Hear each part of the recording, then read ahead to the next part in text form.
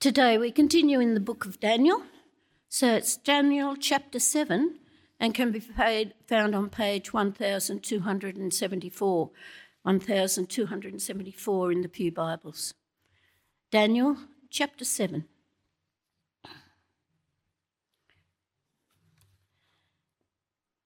In the first year of Belshazzar, king of Babylon, Daniel had a dream, and his visions passed through his mind as he was lying in bed. He wrote down the substance of this dream. Daniel said, "In my visions at night, I looked, and there before me were 4 winds of heaven churning up the great sea. 4 great beasts, each different from the others, came up out of the sea. The first was like a lion, and it had the wings of an eagle. I watched until its wings were torn off, and it was lifted from the ground so that it stood on 2 feet like a human being, and the mind of a human was given to it. And there before me was a second beast, which looked like a bear. It was raised up on one of its sides, and it had 3 ribs in its mouth between its teeth. It was told, 'Get up and eat your fill of flesh.' After that I looked, and there before me was another beast, one that looked like a leopard, and on its back it had 4 wings like those of a bird. This beast had 4 heads, and it was given authority to rule. After that, in my vision at night, I looked, and there before me was a 4th beast, terrifying and frightening and very powerful. It had large iron teeth. It crushed and devoured its victims and trampled underfoot whatever was left. It was different from all the former beasts, and it had 10 horns. While I was thinking about the horns, there before me was another horn, a little one, which came up among them, and 3 of the first horns were uprooted before it. This horn had eyes like the eyes of a human being and a mouth that spoke boastfully. As I looked, the thrones were set in place, and the Ancient of Days took his seat. His clothing was as white as snow.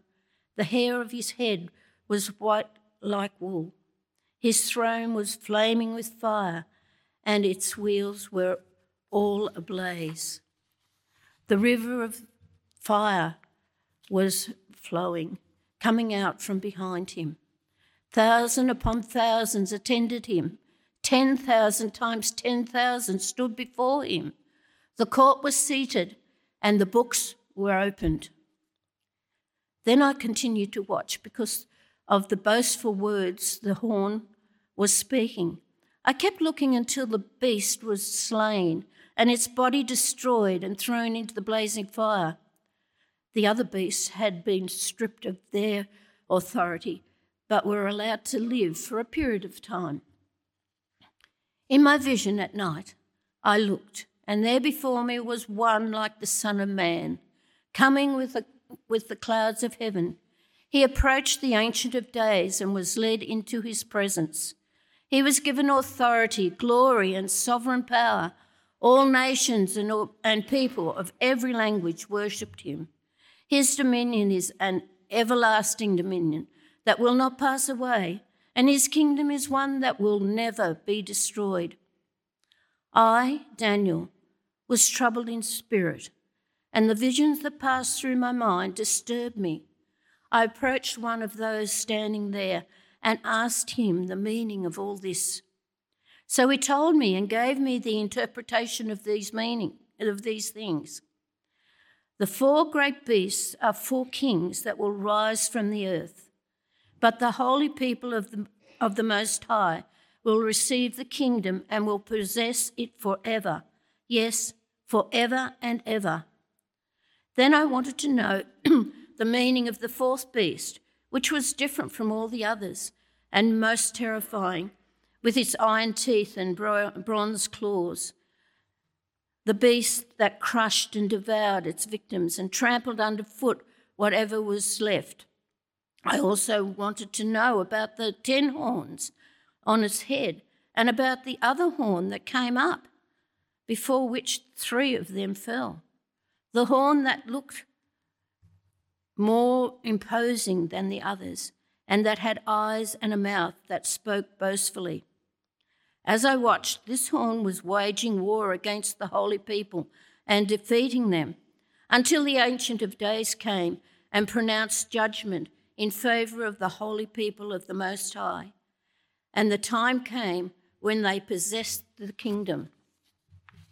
He gave me this explanation. The 4 beasts is a 4th kingdom that will appear on earth. It will be different from all the other kingdoms and will devour the whole earth, trampling it down and crushing it. The 10 horns are the 10 kings who will come from this kingdom. After them, another king will arise, different from the earlier ones. He will subdue 3 kings. He will speak against the Most High and oppress his holy people and try to change the set times and the laws. The holy people will be delivered into his hands for a time, times and half a time. But the court will sit, and his power will be taken away and completely destroyed forever. Then the sovereignty power of the greatness of all the kingdoms under heaven will be handed over to the holy people of the Most High. His kingdom will be an everlasting kingdom, and all rulers will worship and obey him. This is the end of the matter. I, Daniel, was deeply troubled by my thoughts, and my face turned pale, but kept the matter to myself. Here ends the reading.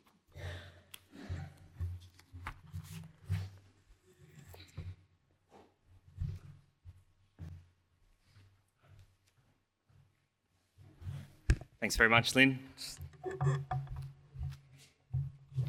That wasn't easy. Now, I wonder if you remember your first visit to a theme park. Do you remember your first visit to a theme park?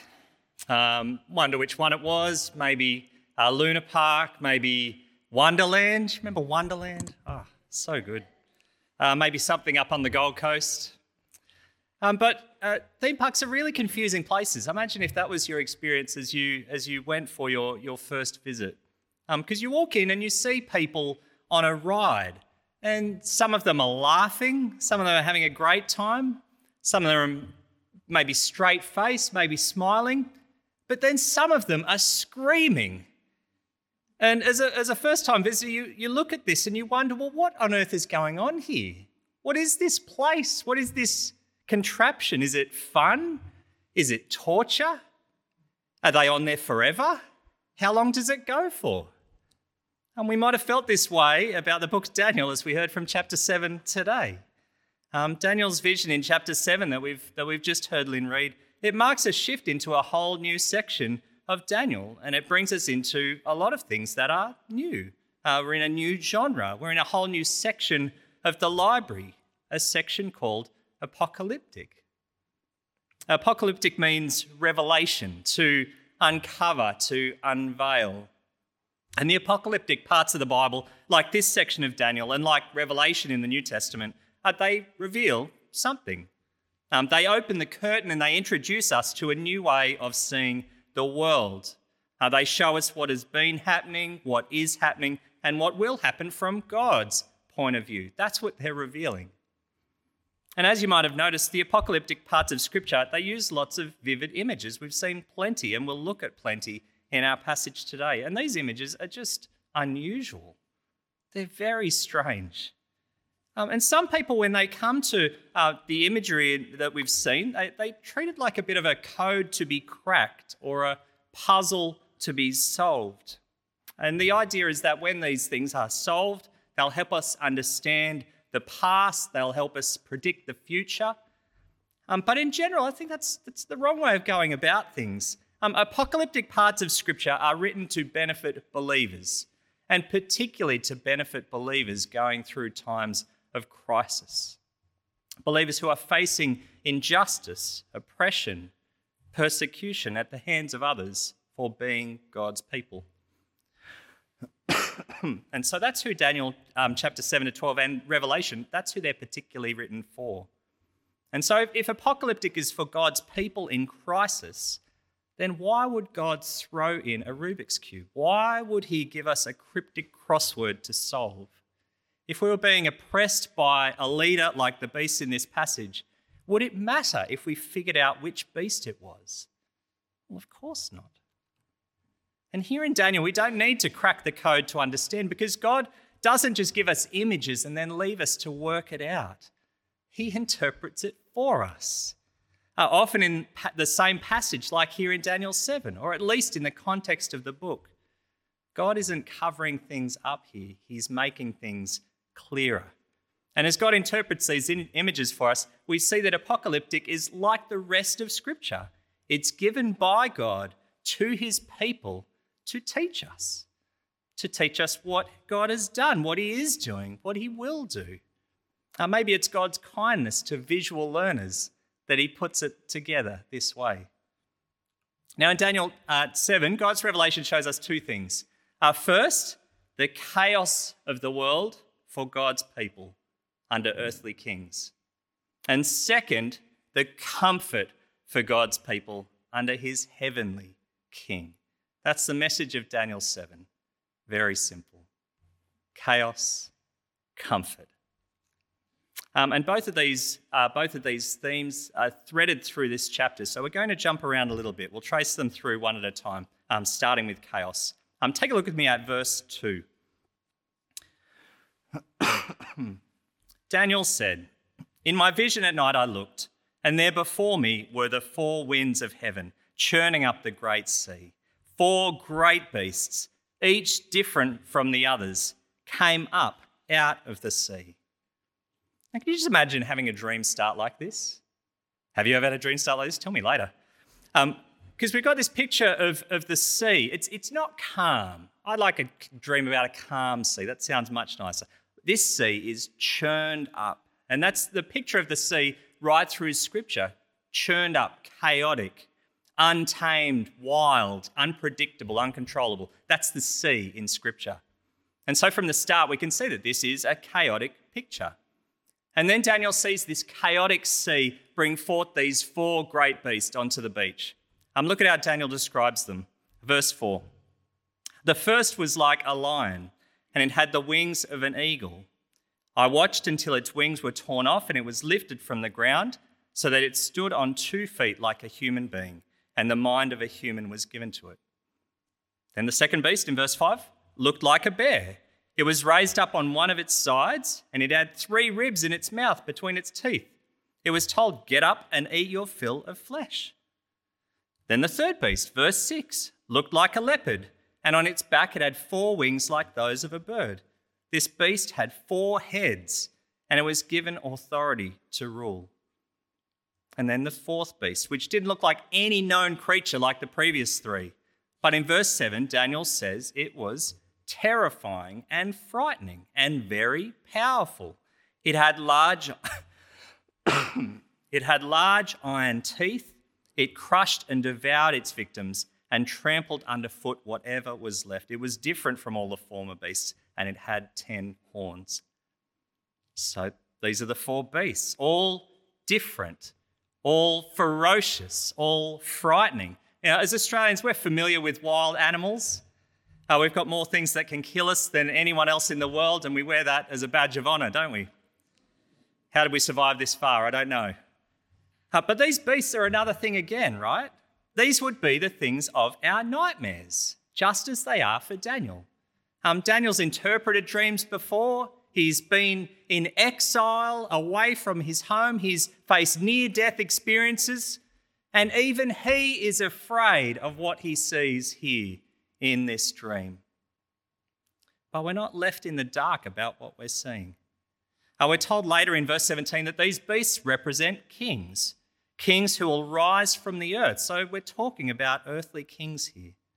The differences between them help us to consider which kings they might be. For example, Babylon is described as a lion a number of times in the Old Testament. And what happens to the lion sounds like what happened to Nebuchadnezzar back in chapter 4. He's grounded, brought down, and then he's lifted up with his humanity restored. And so there's some familiarity here.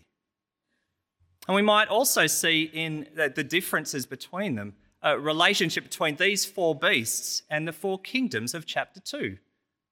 For example, the fourth kingdom in Nebuchadnezzar's dream in chapter 2 was as strong as iron, breaking and smashing everything, just like the fourth beast with its large iron teeth. So we're meant to understand things, even from within Daniel, about what's going on here, about what these kings are like. But even though we can join some dots based on the differences between these earthly kings, they all have something in common. They are all beastly. They are kings who are out of control, are kings who have immense power and who can use it however they want. They're off the chain. And so how do they use their power? Well, these beasts, these kings, they use it for their own selfish and destructive purposes. They use it against the people God has made. We've seen beastly kings like this in Daniel. Remember last week with King Darius? For all his good intentions, he made a law that sent his friend Daniel to death by lions. Then, when Daniel was saved by God, do you remember what Darius did? He sent 122 of his administrators and civil servants to the lions instead, along with their wives and children. Where is the justice in any of that? It's beastly, right? And we know that earthly leaders who are like this aren't just around in Daniel's time. It's been leaders like this before Daniel and in Daniel and after Daniel. At any given time in history, even now, there are leaders like this in our world. Leaders who are responsible for genocide, infanticide, homicide. Leaders who show such disregard for the lives and well-being of their fellow human beings, often for reasons we can't entirely explain. How could people do that kind of thing, is what we ask. How could people shamelessly, senselessly shed blood? And these kind of leaders, these kind of people, they strike fear into the hearts of those who see what they're capable of. We're horrified by it. Leaders like this are human, but they behave more like wild animals. And we should be afraid of finding ourselves under the rule of earthly leaders like this. It's not impossible. But the way earthly leaders treat people isn't the only thing that makes them beastly, because Daniel sees something else that earthly leaders do with their power. In his dream, he sees that they can use their power, and they do use their power, to oppose the God who gave it to them. In Daniel's dream, he sees that they oppose God, and they oppose the God who's given them life and rule and everything they have. They use their power to oppose the people who are loyal to God, those who've been saved by God and set apart as his people. This is particularly seen in the horns of Daniel's dream. After seeing the fourth beast in verse 7, Daniel recognises that it has 10 horns, and he says this in verse 8. While I was thinking about the horns, there before me was another horn, a little one, which came up among them, and 3 of the first horns were uprooted before it. This horn had eyes like the eyes of a human being, and a mouth that spoke boastfully. Now, as Old Testament readers, we're meant to associate horns with power. And as we see this little horn appear from the fourth beast, we see that this king is even more powerful than those who've come before it. And then in verse 25, we're told how this king uses his power. Take a look with me, verse 25. He will speak against the Most High and oppress his holy people and try to change the set times and the laws. The holy people will be delivered into his hands for a time, times, and half a time. So like we've seen in the rest of Daniel, those who are loyal to God can't expect to be treated well by earthly leaders. We can't expect them to like Jesus or like Christians or to agree with us. We shouldn't expect them to use their power to honour God or to benefit God's people like us. But we can and should expect them to do what we see here, speaking against God, oppressing his people, rejecting his rule in every way possible. And in verse 21, we can expect them to be successful in their opposition and oppression. They will wage war against God's people and they will defeat them. There will be casualties. So the picture of this kind of leader, of this kind of leadership, is intentionally described as beastly. That's the picture we see. As beastly is what opposing God is like. It's not what humans have been made for. It's not what human leaders have been given life and strength and power and wisdom and intelligence to do. And when a human leader cuts themselves loose from God, turning against God and his people, it is a frightening thing. Because for this kind of leader, God isn't in control of them and he's not in control of this world. They are. They've put themselves in his place. And everyone who claims that God is, anyone who claims that becomes a threat to God's people. Daniel and his friends have seen this kind of beastly anti-God leadership in exile in Babylon. In the first 6 chapters, they've faced personal and painful opposition, even to the point of death, because of their faithfulness to God. And so many believers since then have seen this kind of beastly anti-God leadership as well.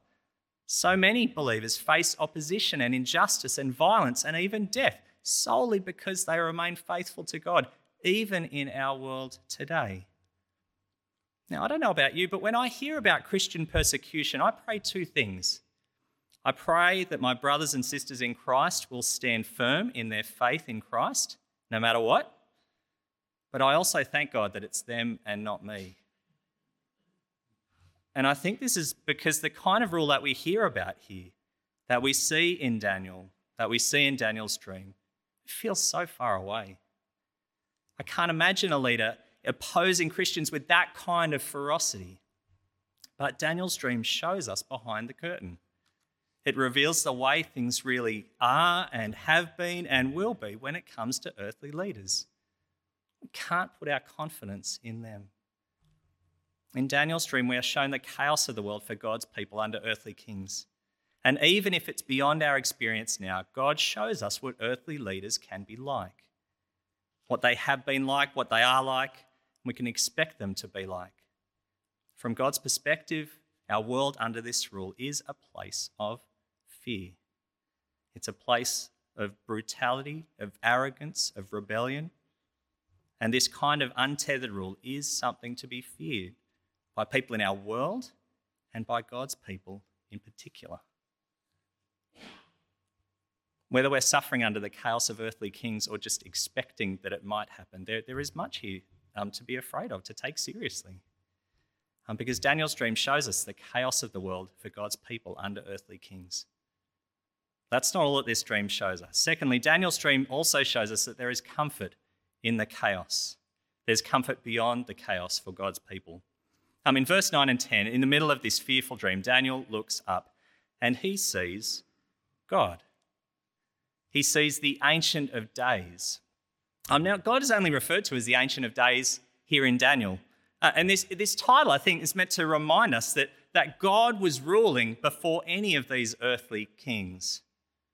And right now, the Ancient of Days, God, is seated on his throne, totally in charge, ruling everything. And in verse 9 and 10, the picture that we see is that he is white because he's clean and pure. He's fiery because he's powerful, because he's the judge. He's majestic. Thousands are serving him. Thousands upon thousands are before him. Can you imagine seeing this? Having the sky pulled back so that you can see what was happening in heaven. Can you imagine if you were facing difficulties and crisis and chaos, how much this picture would be a breath of fresh air? How much you'd continue looking at this and remembering this? Can you imagine how seeing this scene would change you? As Daniel continues to look, he sees this picture of heaven the books are opened, and in verse 11 and 12, the beasts, the kings of the earth, are judged by the holy God. Now, they don't all disappear immediately, but Daniel's been given a preview here of what will happen to earthly rulers when they meet the God who is the judge. Like we've seen as God deals with the kings who opposed him in the book of Daniel, these earthly kings are humiliated, stripped of authority, and are destroyed. Their earthly chaos will come into the courtroom, and God will show that he is in control and that he rules as he restores justice and brings their chaotic rule to an end. This is the picture for God's people to hang on to. But even though the rule of earthly kings ends abruptly as it does here, there isn't a power vacuum on earth. Because this is what Daniel sees in verse 13. In my vision at night I looked, and there before me was one like a son of man, coming with the clouds of heaven. He approached the Ancient of Days and was led into his presence. He was given authority, glory, and sovereign power. All nations and peoples of every language worshipped him. His dominion is an everlasting dominion that will not pass away, and his kingdom is one that will never be destroyed. So someone approaches God to be given authority, and they are different from everyone we've seen so far in Daniel's dream. It's not a beast. It's one like a son of man. In other words, fully human. And he doesn't come from the sea like the beast. Where does he come from? He comes from the clouds. He's heavenly. And he doesn't seize authority, glory, and power like a beast would. Authority, glory, and power are given to him by God. It's God's decision that he would be the king. And he's not given the kingdom until he dies or until he gets taken out like an earthly leader. No, his dominion is everlasting. His kingdom is indestructible. Now, it's no coincidence that when Jesus came into the world, he used the phrase Son of Man to describe himself. Jesus knew exactly what he was talking about. And when Jesus used Son of Man to describe himself, he was claiming to be the one that we see here in Daniel 7, the one who would fulfill everything that we see here. And he has. Scripture tells us that after Jesus lived his life in perfect obedience to God, he went to the cross, he rose from the grave, he ascended to God his Father in heaven. And in ascending, Jesus came face to face with God, and God gave him authority, glory, and sovereign power. Jesus was made the king of God's kingdom, and he continues to be the king of God's kingdom. This is where comfort is found. Comfort in our chaos. It comes in the kingly rule of Christ. Now, after seeing these things, the chaos, the courtroom, this coronation, Daniel is still troubled in spirit and disturbed. He needs help, like we do, to move from the imagery of the dream to the reality that it reveals. And so in his dream, Daniel asks one of those standing there, watching these things, to tell him what it means. In verse 17, he's told the meaning of this dream. The four great beasts are four kings that will rise from the earth, but the holy people of the Most High will receive the kingdom and will possess it forever. Yes, forever and ever. That's it. That's the meaning. Who said apocalyptic was hard? It's right there. But this is what we see: chaos and comfort. That's what we see in this world. We have chaos, but we know comfort at the same time. Now, I think one thing that I wasn't expecting here is how the comfort is described in verse 17. I expected to say, the four great beasts are four kings that will rise from the earth, but the Son of Man will receive the kingdom and will possess it forever. That's what I expected to say. If you did too. But that's not what it says, is it? Instead, it says the holy people of the Most High are the ones who will receive the kingdom. Interesting, isn't it? And if we notice that little phrase there, then we can start to notice it everywhere in the passage. And we start to see that our comfort in Christ's rule is even better than we thought. Look what happens in this passage to God's holy people. Verse 21, they are attacked and defeated by the little horn. Verse 25, they are oppressed and enslaved by the little horn. Chaos, right? But then in verse 26, the little horn is judged and is removed and destroyed forever. A couple of verses back in verse 22, God's holy people are judged as well, but are favoured by God. And then verse 27, the sovereignty, power and greatness of all the kingdoms under heaven will be handed over to, wait for it, the holy people of the Most High. This shows us a wonderful truth that is meant to be for the comfort of God's people who are under the chaotic rule of earthly leaders, who live through the chaos of life in this world. We don't just enter the kingdom because of the Son of Man. We share it with the Son of Man. Now, before spending time in this chapter, I don't think that had ever sunk in for me. It seems outrageous, doesn't it? Sharing the kingdom, not just being part of it, not just serving in it, but ruling. I think we're sold on the idea that we'll enter God's kingdom by faith in his Son, his chosen King Jesus. And I think we're aware of the benefits of being in the kingdom that Jesus brings us into through his death for us. We know about eternal life, no more sin, no suffering, no sickness. And we have no problem serving Christ as members of his kingdom. Of course we do. But the Bible says that Jesus will share Jesus' kingdom. We'll share his rule. He will make us a part of his kingdom in that way. Just going in Luke 22, this is what Jesus says at the Last Supper. He says to his disciples, "You are those who have stood by me in my trials, and I confer on you a kingdom, just as my Father conferred one on me, so that you may eat and drink at my table in my kingdom and sit on thrones." What an incredible privilege it is to be one of Christ's people. And what a comfort it is to live under Christ's rule and to look forward to ruling with him. What a privilege that is. As we've looked at, along with Daniel, at God's revelation in this chapter, we've certainly seen some things, haven't we? Beasts, Ancient of Days, Son of Man, chaos, comfort. Maybe at the end of it, we're like Daniel in verse 27, are deeply troubled in our thoughts with faces that have gone pale, and we're keen to keep the matter to ourselves. Maybe that's where we're at. I hope not, maybe. But the journey we've been on with Daniel has also been a bit like a first-time visitor to the theme park that we started thinking about. The person watching this ride, which looks like absolute chaos. What on earth is happening there? Wondering whether it's fun or torture. Wondering how long it goes for. Does this ever end?